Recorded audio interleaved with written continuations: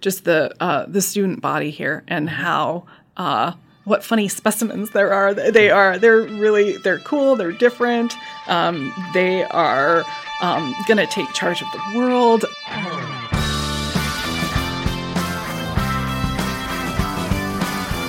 This is A New Angle, and I'm your host, Justin Angle, marketing professor at the University of Montana. This podcast is all about creativity and hustle happening in and around the great state of Montana. Thanks for tuning in. This week, we sit down with Keila Szpaller, the Missoulian's beat reporter covering the University of Montana. You know, it's interesting when I talk to people about this episode saying, hey, yeah, I got the chance to sit down with Keila. There's no doubt about it. She's kind of a polarizing figure, at least, here on campus.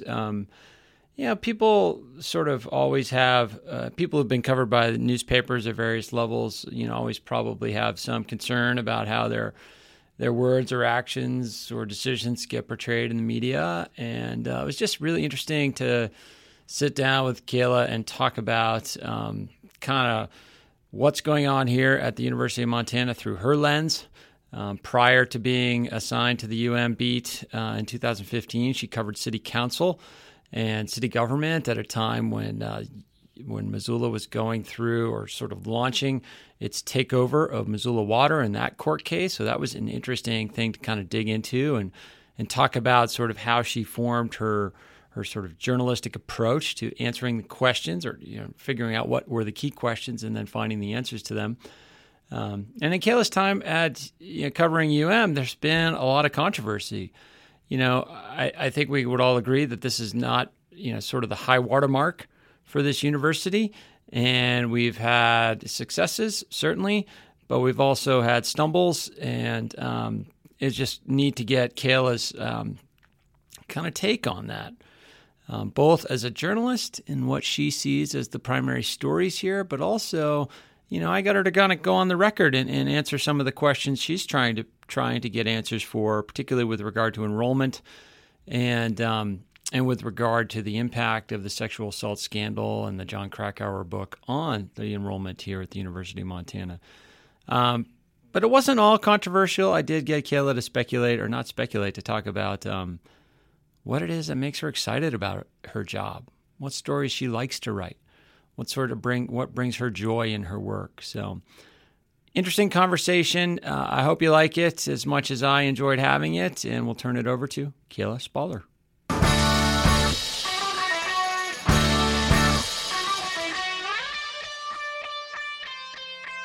I'm here today with Keila Szpaller. Keila, thanks for coming on the podcast. Thank you, Justin. So, Keila, you are currently the UM beat reporter at the Missoulian. Correct. Before that, you covered city council, is that right? I covered city hall, city council, and the mayor, and transportation and housing. And how long have you been at the Missoulian? Since 2006. And was the Great Falls Tribune before that? That's right. Okay. Mm-hmm. And a UM journalism graduate? Mm-hmm. I got my master's in journalism here and then went to the Missoula Independent for a year and then the Tribune and then the Missoulian ever since. But you didn't grow up in Missoula or Montana, right? Right, from Oregon and California. The West, I've been told to say. The West. Yes. Yeah, it's a mythic thing called the West. Right, that I think is maybe more palatable here than the East. I don't know, you might have a better sense of that.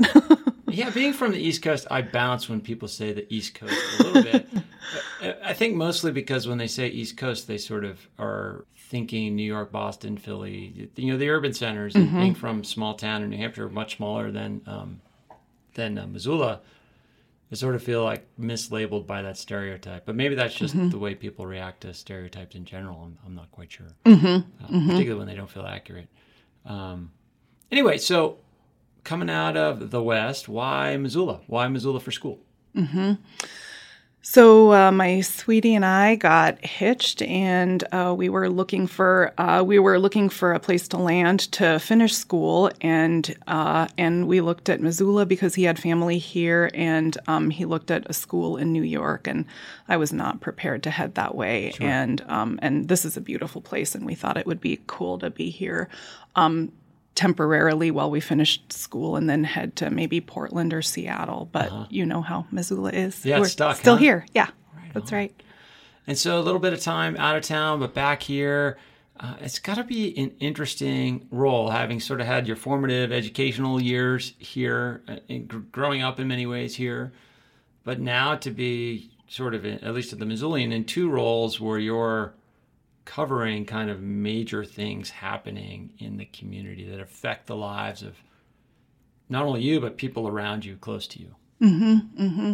Yeah, it's been a privilege, and it's been fun to cover some significant, I think, milestones, both in local government and then here at the university as well. You and I talked a little bit about the city's takeover of the water the water that was company. Right at the center of your time on that beat, right? That's right, and that was an issue for, I think, at least a year and a half, and I covered that through the trial, and then more recently on the university beat, I've covered the leadership transition here. Yeah. You should maybe pluralize that, right? The leadership transitions. Correct. Yes. True. Right. Yeah. From permanent to interim to, again, the current President Bodnar. Yeah. So thinking about your time at City Hall, let's just talk a little bit about that water case. I mean, that's an interesting. I mean, I have no background in journalism, but for you, you're on the local paper beat. You've got various constituencies trying to sort of weave their narrative in the public view. The public is probably less than fully informed on the issue. Like, I don't particularly know if it's a good thing for Missoula to own its water or not. I have this instinct that it probably is, but I've become more informed over the course of those years. But what kind of perspective did you start with when a story like that begins to unfold? What's going through your mind as you're starting to understand the story? I think that the early announcement that the Carlyle Group was going to buy Mountain Water Company as part of a package of companies with a couple in California really surprised the community, because while the water company had been privately owned, it was owned by a family and a family man. And I think since the eminent domain case in the 1980s, when the city tried to take over, probably not a lot of the general public had given a lot of thought to ownership of the water company until this global equity firm comes to town, and that raised some, I think, alarm bells with some people in the community, and then of course it fired up the city. For sure, and not just a global equity firm. I mean, the Carlyle Group comes with some baggage, at least in terms of its public perception. Sort of deep involvement with the Bush family and oil and all these other sort of things that I have no idea how true a lot of these threads are, but it's definitely a group that has been, at least by folks on the left, branded as this sort of right-wing boogeyman. Is that fairly accurate? Or the accurate perception? I don't know if it's accurate description of the Carlyle Group. I think people raised some of those concerns a few years ago, and then I think the concern maybe ratcheted up a bit when people saw that Carlyle's lead person in Missoula had been involved in another water deal in South America through, I think, Bechtel. So I think you're right that people were nervous and agitated about that. So as a reporter, are you nervous and agitated, or what's your kind of perspective as this story is starting to unfold? The community's up, the state, whatever, the mayor's office and the city government are starting to activate. I'm fascinated. I'm fascinated because there are so many community issues to ask questions about, and there's also a narrative of tiny little town in Montana fighting against huge firm, the David and Goliath narrative, and I'm intrigued about that, and I am wondering how it's going to go down. Sure. Now, that kind of leads me to another question, this issue of narrative. So narrative sometimes fits the story, and sometimes it doesn't, right? Mm-hmm. So how are you kind of, as a journalist, obviously you're going to follow the facts, mm-hmm. but there's also this sort of, man, the facts would, if they fit the narrative, this would be a lot better story. Does that make sense? Yes. Yeah, that does make sense. And I think early on when Mayor Engen talked about going to court against Carlisle to use the city's power of eminent domain to take over the water company. I think we, the public, didn't have all of the information that he had. Okay. So the narrative looked at the time to be that David was not going to win the fight against Goliath. But in fact, as the court proceeding went along and more of the facts came to light, the city ended up winning in I'm not going to have the right language, but sure. Winning their motions, or winning the small fights that preceded the actual trial, and I think that might have been surprising. Yeah, and is the mayor's? So you're saying the mayor's office held more cards than than the public sort of knew going into the trial. And they're probably, well, I don't know, but my assumption would be they're sort of fighting the court case, but they're also fighting the case of public opinion. Mm-hmm. And maybe, you're an outlet in that. How do you view your role? So I'm assuming that information might be trickling out or leaking to you or being presented to you through whatever means. And how do you kind of view that sort of information? Mm-hmm. Like if the mayor's mm-hmm. office gives you a tidbit, I'm not saying they did, but if they give you some sort of a tidbit and they say, hey, you can't attribute this to us, but how do you kind of view that in the context of telling a story that's true to the facts mm-hmm. and balanced? Mm-hmm. I think in that case, there, as far as public perception goes, you had a lot of opportunity to kind of take the temperature, and the city actually did take the temperature with a poll too. So along the way, you could hear 12 city council people talking about this and see where they were landing, and of course you could hear the mayor's stance, which I think from early on was it's a resource necessary for life. The public should be in charge of it. And then the city ran a poll and that showed support for public ownership. Although I think they never quite said, would you support it if it was going to cost $10 million or whatever. Public ownership didn't translate in the polling to this is going to cost you X number of dollars per thousand of your home or whatever, however they would tax it. Yeah, and I don't remember either if they said, would you support this if we had to go to court for it. Right, right. Mm-hmm. Yeah. Some of the intricacies of polling questions and biasing the survey and all that. Mm-hmm. So that story runs its course. And then you move over to the University of Montana beat. What, in 2015? Is that? Yeah, I think so. There was a little bit of overlap with the trial coverage, but I think right around mid 2015. And what motivated that move from the city beat or city government beat to University of Montana? Mm-hmm.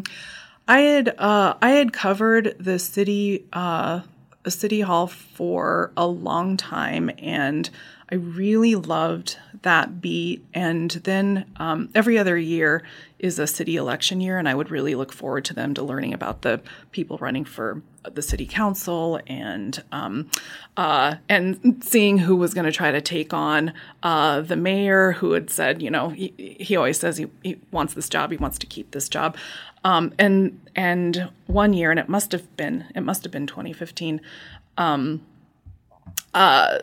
I realized it was a city election year, and I dreaded it. So I told my bosses, I guess it's time for me. I'm not excited about this anymore, and it's time for a change. And I think coincidentally, Martin Kidston, who was covering the University of Montana and now runs Missoula Current, was ready for a change as well. And it was really awesome to see how a new person on a beat had a different eye, and how he would have questions, being at council meetings that I wouldn't have. And I feel like that is probably a good thing for readers. And I might have become tone deaf to things that he then found interesting and readers would find interesting. And I hope that's the case with the university beat too. It sort of makes me think about your own, I don't want to get too in the weeds with this, but your own sort of internal editorial process. Yes, because you bring to a story and an investigation a certain reporting perspective, background, whatever, and other people have their own collection of those things. Mm-hmm. How does that work within the editorial process when your editor, interjects a different perspective or whatever to balance that kind of those differences out, perhaps? Mm-hmm. Mm-hmm. I think it's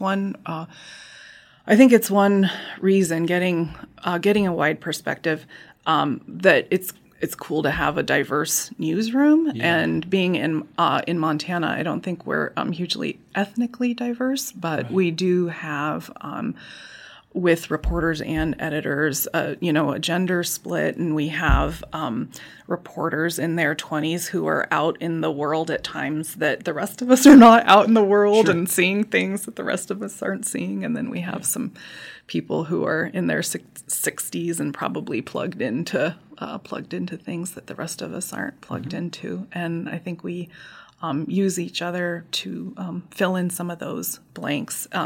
A lot of times an editor, of course, but not necessarily. I'll hit up Rob Cheney, who covers natural resources, if I have questions about, even sometimes about whether something is a story, but because he's good at asking the questions that help answer that. Do you guys collaborate on stories, like multiple authors on bylines and things like that? Is that within the capabilities of the Missoulian at this point? I think when we have multiple bylines on stories, it's usually because it's breaking and different people are collecting different pieces all at the same time. And I think more if we collaborate on something, it might be a project where one reporter takes the lead, and then another reporter maybe takes part of the story, but not the thrust of it. Okay. I just asked because I feel like as I read, I'm seeing more kind of multiple author bylines in the New York Times, so to speak. Maybe it's more investigative pieces, or like you said, a lot of that content, is breaking, so it requires, multiple sets of eyes and ears to be kind of gathering everything that's happening. Mm-hmm. But I think there's a lot of collaboration that happens in the reporting process too, and that's one thing that I like and appreciate about the Missoulian newsroom, and the Trib was this way as well, where people, in my experience, aren't protective of their sources and protective of people's cell phone numbers unless people have asked for that. If I say, "Hey, I need an expert who can talk about business in this particular way, and I can't think of anyone," my colleagues will say, "Oh, call so and so, and here's the cell phone number." And I feel like there's a lot of that back and forth, and it was from the get-go. I remember that sense because Michael Moore at the time was covering the Bitterroot, and I needed a phone number, and he sent me some phone numbers, including Huey Lewis's phone number. And I thought, this is a sharing place. This is a sharing place. That's good to know. How does it's interesting too. There's so many sort of prominent stories and films made about situations where a journalist won't divulge a source.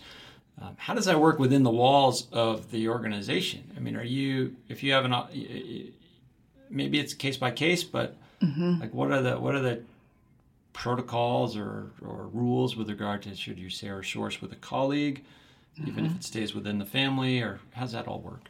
I think a lot of that is dependent on your relationship with the source and with the particular source. And then also it depends on whether that source is part of the story or just giving you a tip. And if somebody wants to be, if somebody is going to be a source but not an attributed source for a story, it might be a conversation that you have to have with your editor, and there are times when of course the editors know the identity of someone that other people in the newsroom also won't know. Yeah. Interesting.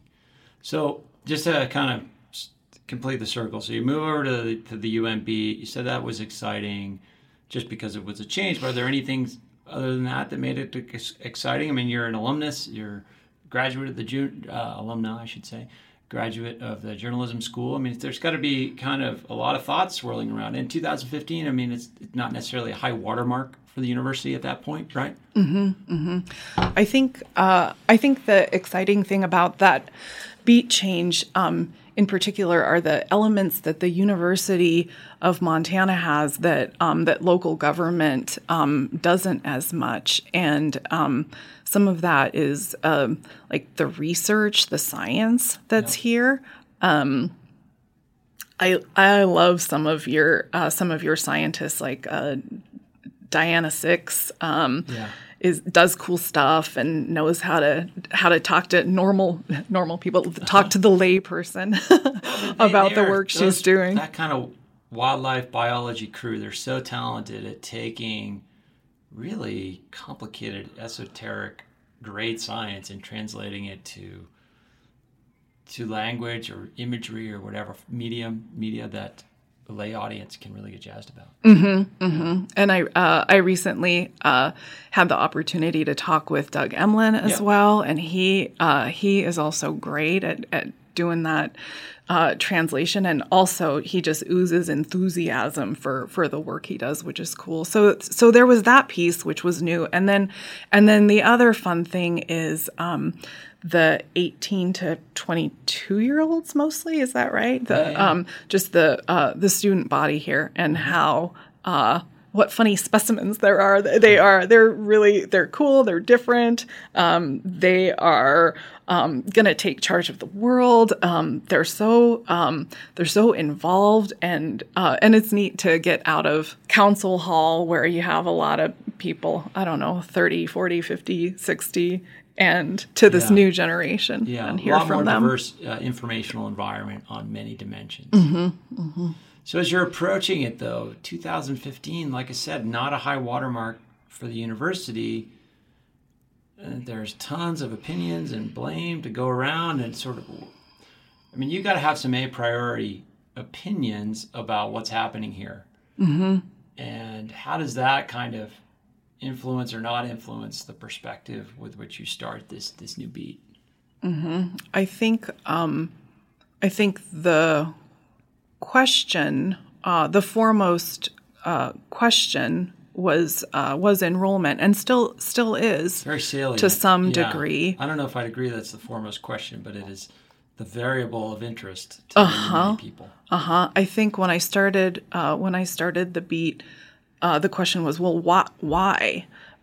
Why has enrollment slipped, and why is it continued to slip? And then the other piece of that is what that this came more from, I think, from other people, but what role did or does a sex assault scandal have on enrollment? And people have widely varying opinions on that, but that came up periodically. Do you feel like as a journalist you've come to arrive at an answer for yourself on either of those questions? On the enrollment slide, I think I think I have seen part of an answer, and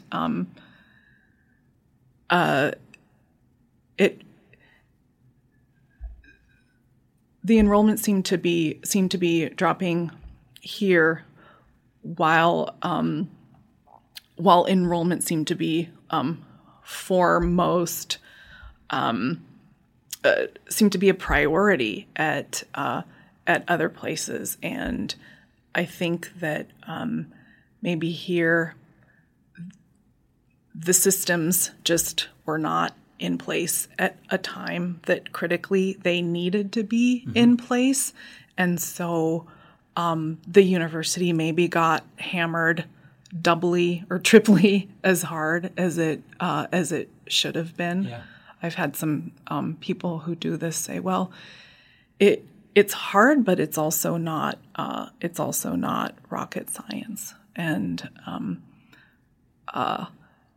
the new enrollment and communications vice president has talked about it. She just started this week. Yeah. She talked in her public interview about, looking at her dashboard and trying a lot of new things, but being able to turn the dial. So she'll probably be able to fill in all those gaps. Well, I certainly hope so. Yeah. We'll see. Yeah.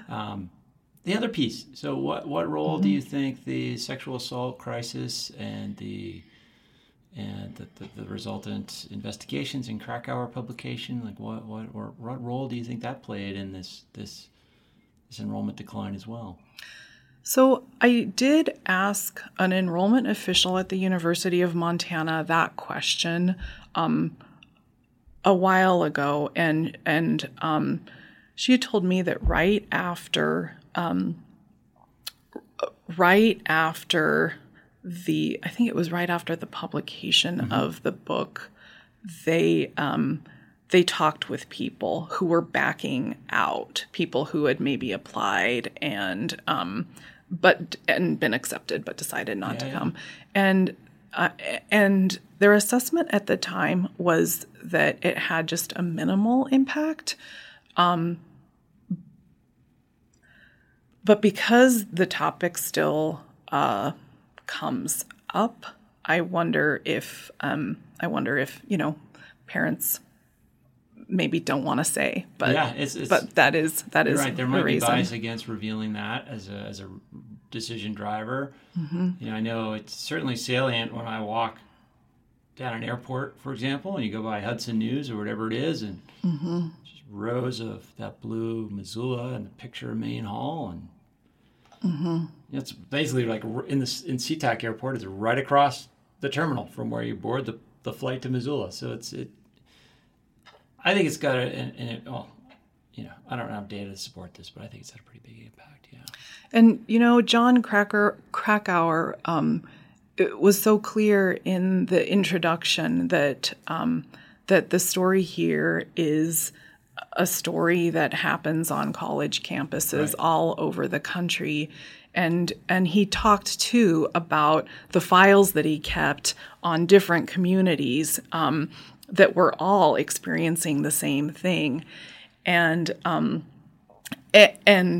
yet he chose Missoula, and then he got a little bit of heat for naming the book Missoula, which I think he said he wished he could take back, but there it is. I mean, it's.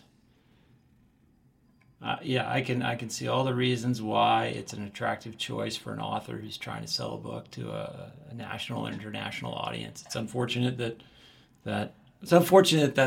bad stuff happened here, but it's also, I think it's a powerful sort of narrative device for telling an important story. Like if he had sort of said it at Florida State or something, and focused on the quarterback there that got into a rape scandal, or a rape accusation scandal. I think a lot of people would probably dismiss it and say, "Oh, that stuff happens at those Division I universities, and it's just commonplace." You know what I mean? Like having it be the small sort of any town USA is a good way to tell the story. I think you're right, and I think any town is probably an important piece of that too, because he was looking at city police. Yeah. He was looking at the county attorney's office. He wasn't just looking at university and university officials. Right. He was looking at the entire system and the related web, I think. Yeah. So transitioning to, other sort of somewhat related stories. I mean, yes, you mentioned enrollment is a super salient topic. There's interest in the community. There's interest that the university is focused on it. Readers are interested in it. How do you kind of approach that story in general, declining enrollment? What is the sort of, as you're putting together like a meta-narrative of this enrollment issue, what are the sort of pieces in your mind that you're trying to pull together? Mm-hmm. I think the big question is the why, like we talked about, but then also what are the impacts, and that piece has been ongoing too, and it also informs the beat in a way because the financial impacts are pretty significant too, right? Yeah, huge. So that means there are, short stories, dailies about budget decisions, but then that also means that that some of the programs like creative writing that are part of the just fabric of the identity of the university are struggling as well, and professors worried and want to talk about that, and so it means paying attention to that as well. How do you feel about that kind of struggle? Perhaps I don't know if struggle is the right word, but there is some sort of struggle about the core identity or the fabric of the university, as you mentioned. You sort of implicit in your answer there was, yes, the assumption that creative writing is at the heart of it. And yes, there is this sort of liberal arts tradition here. But the university is also trying to find its way. I mean, the new leadership is putting forth a new strategy. And what sort of lens do you bring to that? Mm-hmm. Questions. I don't know about a lens, but questions. Yeah. And one question that I wrote about recently was what the University of Montana's identity will be in relation to the other flagship in Montana, and as the system tries to serve the state of Montana. And I think the question came up because I was looking at some of the English department at Montana State, and also heard that Ivan Doig's papers had gone to Montana State, and I thought, well, that's odd. And what does this mean? Well, and then of course the enrollment and budget numbers are looking more and more divergent, and I wanted to know what it means for the role that the University of Montana will play in the future vis-a-vis a system with two main universities. Right.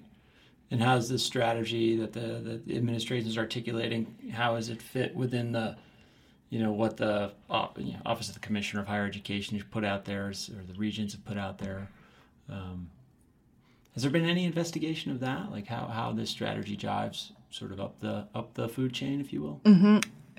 I think that is one. That's one interesting piece that came out of that story.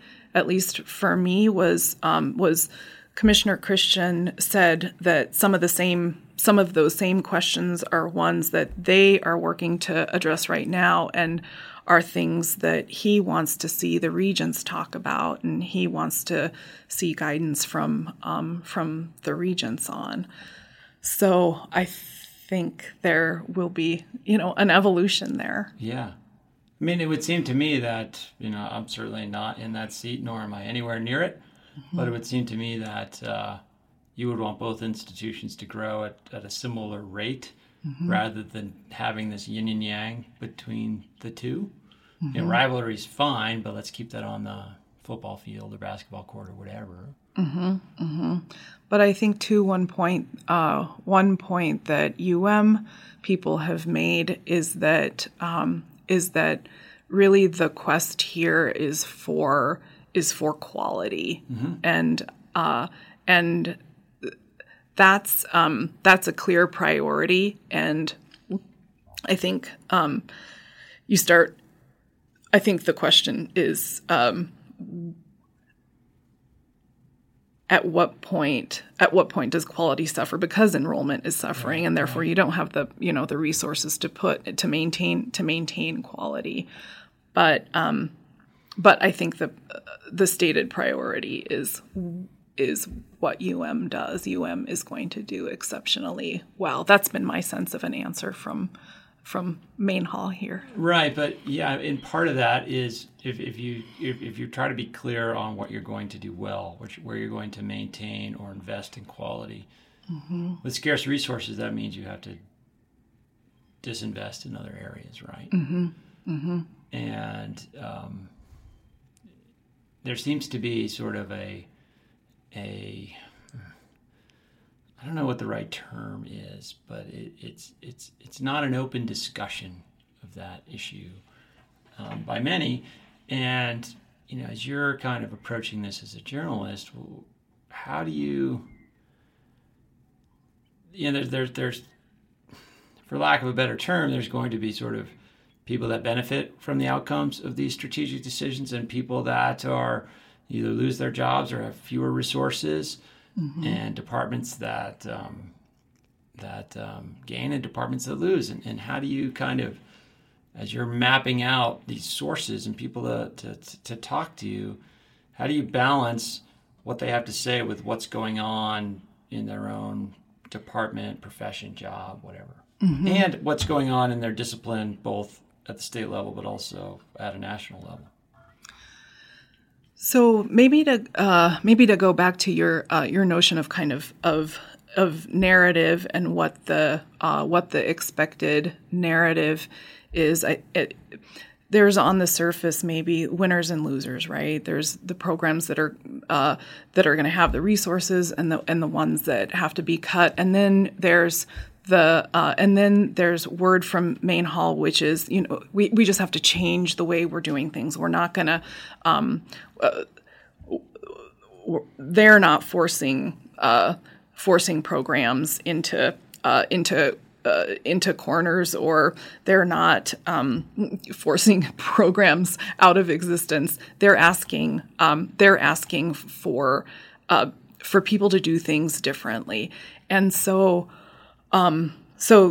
that's kind of the surface narrative. And one opportunity that I had recently was to talk with some of the professors who teach language, because that is one program that is seeing some faculty FTE reductions, and really ask them what it means when they are taking a look at really revamping how they do their work. Yeah. And it was neat to hear that they've been having the conversation for at least a couple years, and the strategy for distinction kind of heightened their sense of urgency to make some changes, but the energy, at least in that department, which is at the top of the list of the losers for resources, really is I don't know, positive.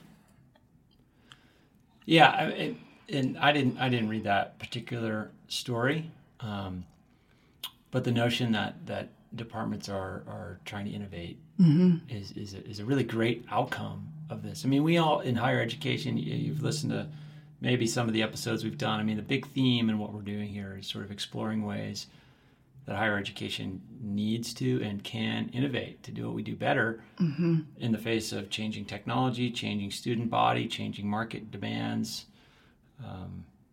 et cetera. So to hear that is encouraging.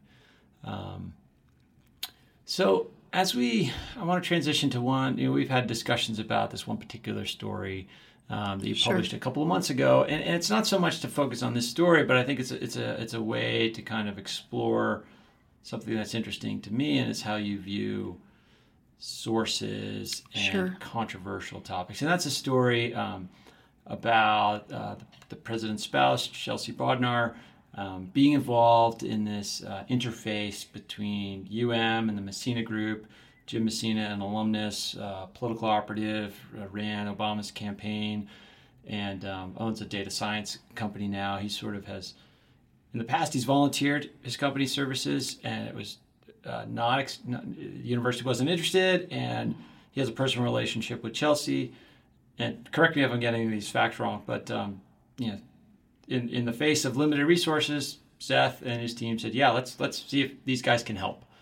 And Chelsea was involved as a liaison, and there was some at least questions raised by Tom Crady, our former VP of enrollment, with regard to the level of data. I don't know if it's access, but the level of requests she was making for student identified data. Is that sort of broad outline of the story? Yeah, I think that's fair. And university's legal counsel said unequivocally that nobody who shouldn't have had access to student records had access to student records. Okay. But you're right that there was concern about the push for access. So there's concern. I'm assuming it's coming to you from Tom Crady. Tom Crady went on the record about he's a guy that's his contract was not renewed. So as this is kind of emerging early on, before you sort of it's not really putting pen to paper, but whatever that metaphor is for how you do your work.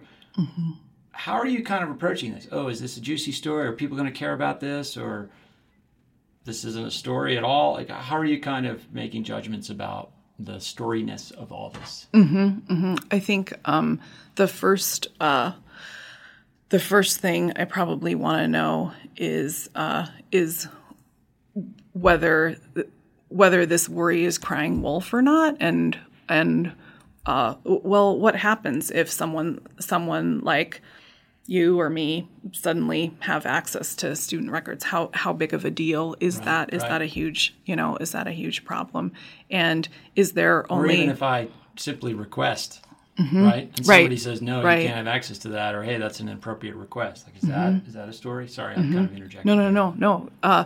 No, right. And then is it something that just one person is an alarmist about, or is it something that would be of concern beyond that? And so there's a little bit of pre-reporting where you figure that out, and if the answer there is well, there are strict rules about this, and the information does need to be guarded. Then okay, we can move to the next thing. Okay, and you've got this source who is bringing this to your attention, and he's speaking from certainly we can make assumptions about his perspective, being someone his contract was not renewed. I'm not privy to that process, but you can make assumptions that this guy might have an agenda. Is that fair to say? And you can say he definitely he's a person who might have an axe to grind, right? Yeah, you should probably have that perspective as the reporter, right? Right. So it's important in that in that story to give the reader the same information that we have. Sure. Yeah. Which is this person is worried about something, but this person also wanted something from the University of Montana that he didn't get, and Right. he might be torqued about that, and he might be. How did you put it? He might be coming to the table with an agenda, yeah, perhaps. And I'm not saying that to make an accusation. Just and your view is, hey, I laid that out in my story, and it's important for readers to decide how to view that information.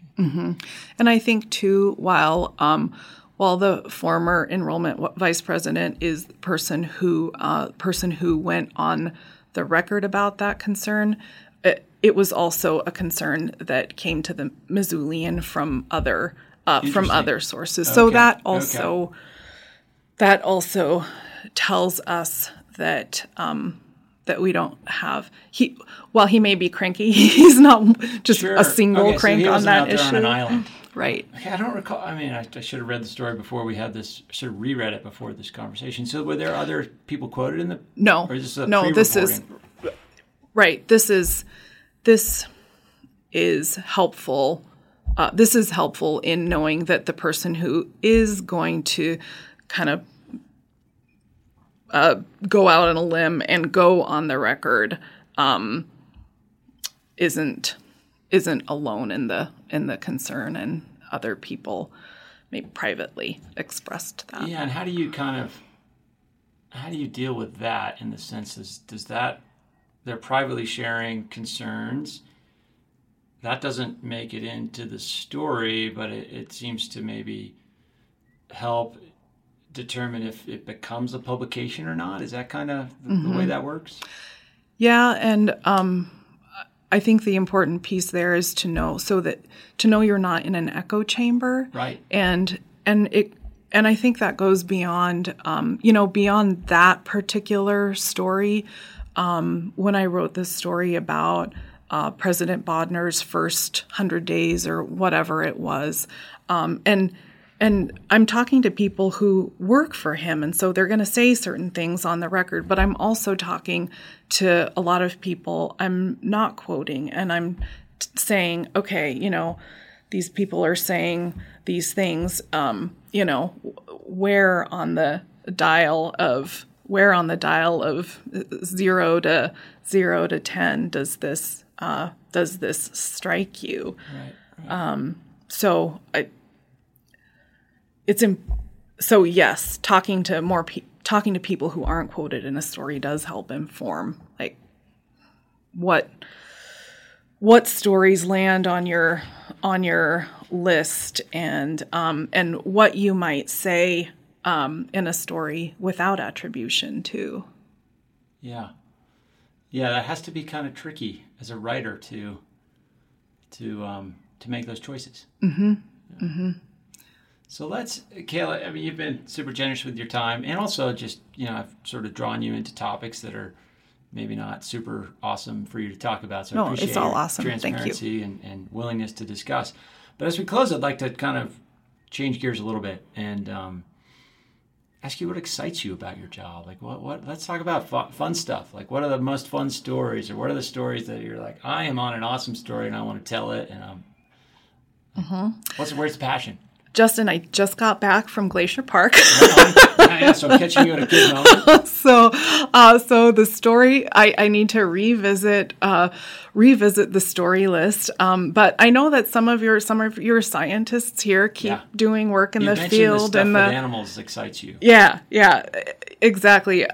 Scott Mills has done some great stuff, and is doing good work, and I want to check back in with some of those scientists and see what they might be doing this summer. I would really love to spend a day with Kathy Cole, your new vice president for enrollment and communication. Although she did say at her public interview that her days start at 6:30 in the morning. So, but it would be fun to see how someone in her role gets the job done. For sure. Yeah, a key relationship for you. Yeah. And I had a chance to meet your new ASUM president and vice president a while ago. They're a neat team. Yeah, and I'd like to talk more with them and see what's on their mind. And then 2019 is legislative session, so I would like to hear more how the commissioner's office is going to strategize for the university system, because it's. I feel like you could maybe say this any year, but it's an important time for sure. Higher ed. And along those lines, just one final question. So what role do you think your work and more broadly the Missoulian plays in this moment we're in, both at University of Montana and in higher education? I mean, I bring that up because some people bring up other towns and they say, oh, it seems like the newspaper is just a cheerleader for that institution. And I hear people say, I don't hear people saying that about the Missoulian here. And are you calling balls and strikes, or do you want this whole place to grow? Like, what's the optimal relationship between the newspaper and the institution? The university is a huge part of the community, and we've talked about so many of the different dimensions, the administration, some of the politics, but then just culturally, the students, the science, and just financially too. And I think it's our job to shed light on all of those things with our readers. And that's, I guess, maybe the bird's eye view, and then a successful relationship between me and sources is probably being able to run into people at the farmer's market or the grocery store and having them, not throw tomatoes at me, and maybe they'll call or email and raise questions or have criticisms, and they do, and that's fine, and we hear them out, and sometimes they have great ideas too. But at the end of the day, being able to continue a dialogue, I think, is important. And then I think if people learn more about the university, they want to be vested in their community. They're vested in the community, including the University of Montana. For sure. That's a great way to leave it. Keila, thanks for joining us. Thank you so much, Justin. Best of luck.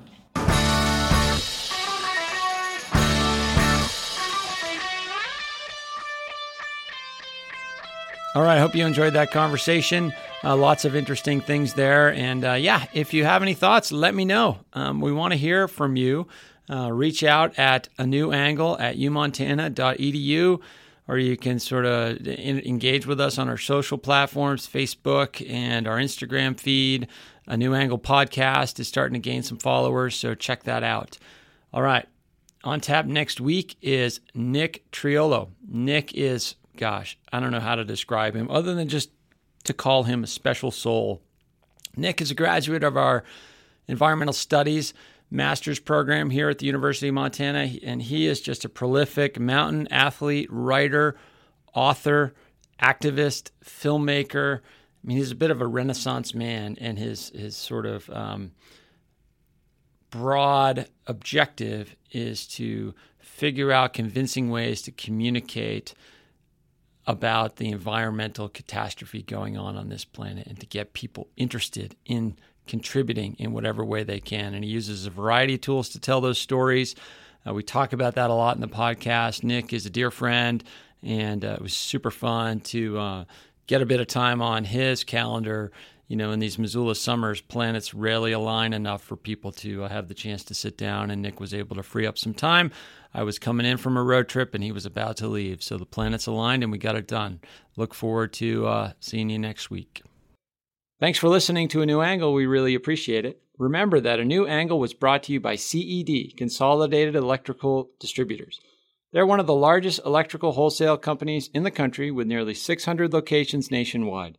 CED is a privately owned business-to-business company that distributes just about every piece of equipment to keep your lights on, your energy flowing, and your lifestyle comfortable.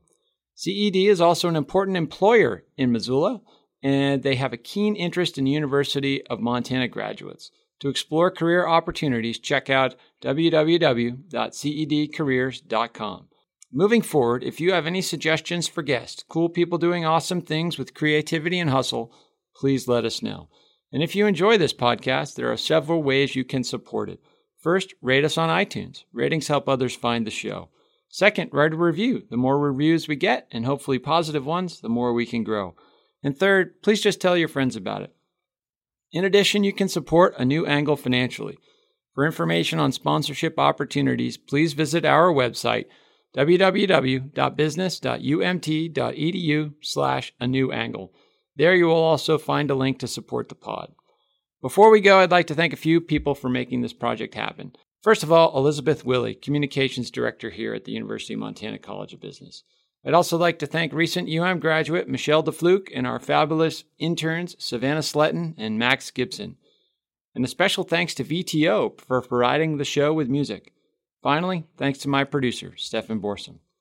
If you have any questions, comments, concerns, insults, whatever, please email me at anewangle@umontana.edu. Help us spread the word and be sure to use the hashtag #AnewAngle when you do. Thanks a lot and see you next time.